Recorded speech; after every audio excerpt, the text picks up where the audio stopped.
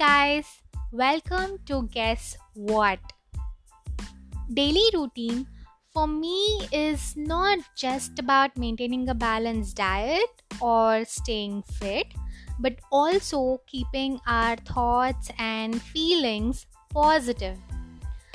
What do we need to realize here is that there is nothing like only good without bad or only bad without good. Both do exist together. But it's all on us what we would like to pay attention to.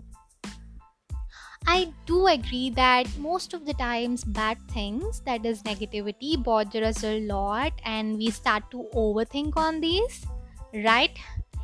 What can we do to keep this controlled? By making a regular practice to remind ourselves about all the good things that are happening to us, even if it is like the smallest, it does matter a lot. So, every day reminding and being grateful for all these good things can help us stay positive. And when we start our day with this positive energy, no doubt the same positive energy flows throughout the day and completely result in a good day.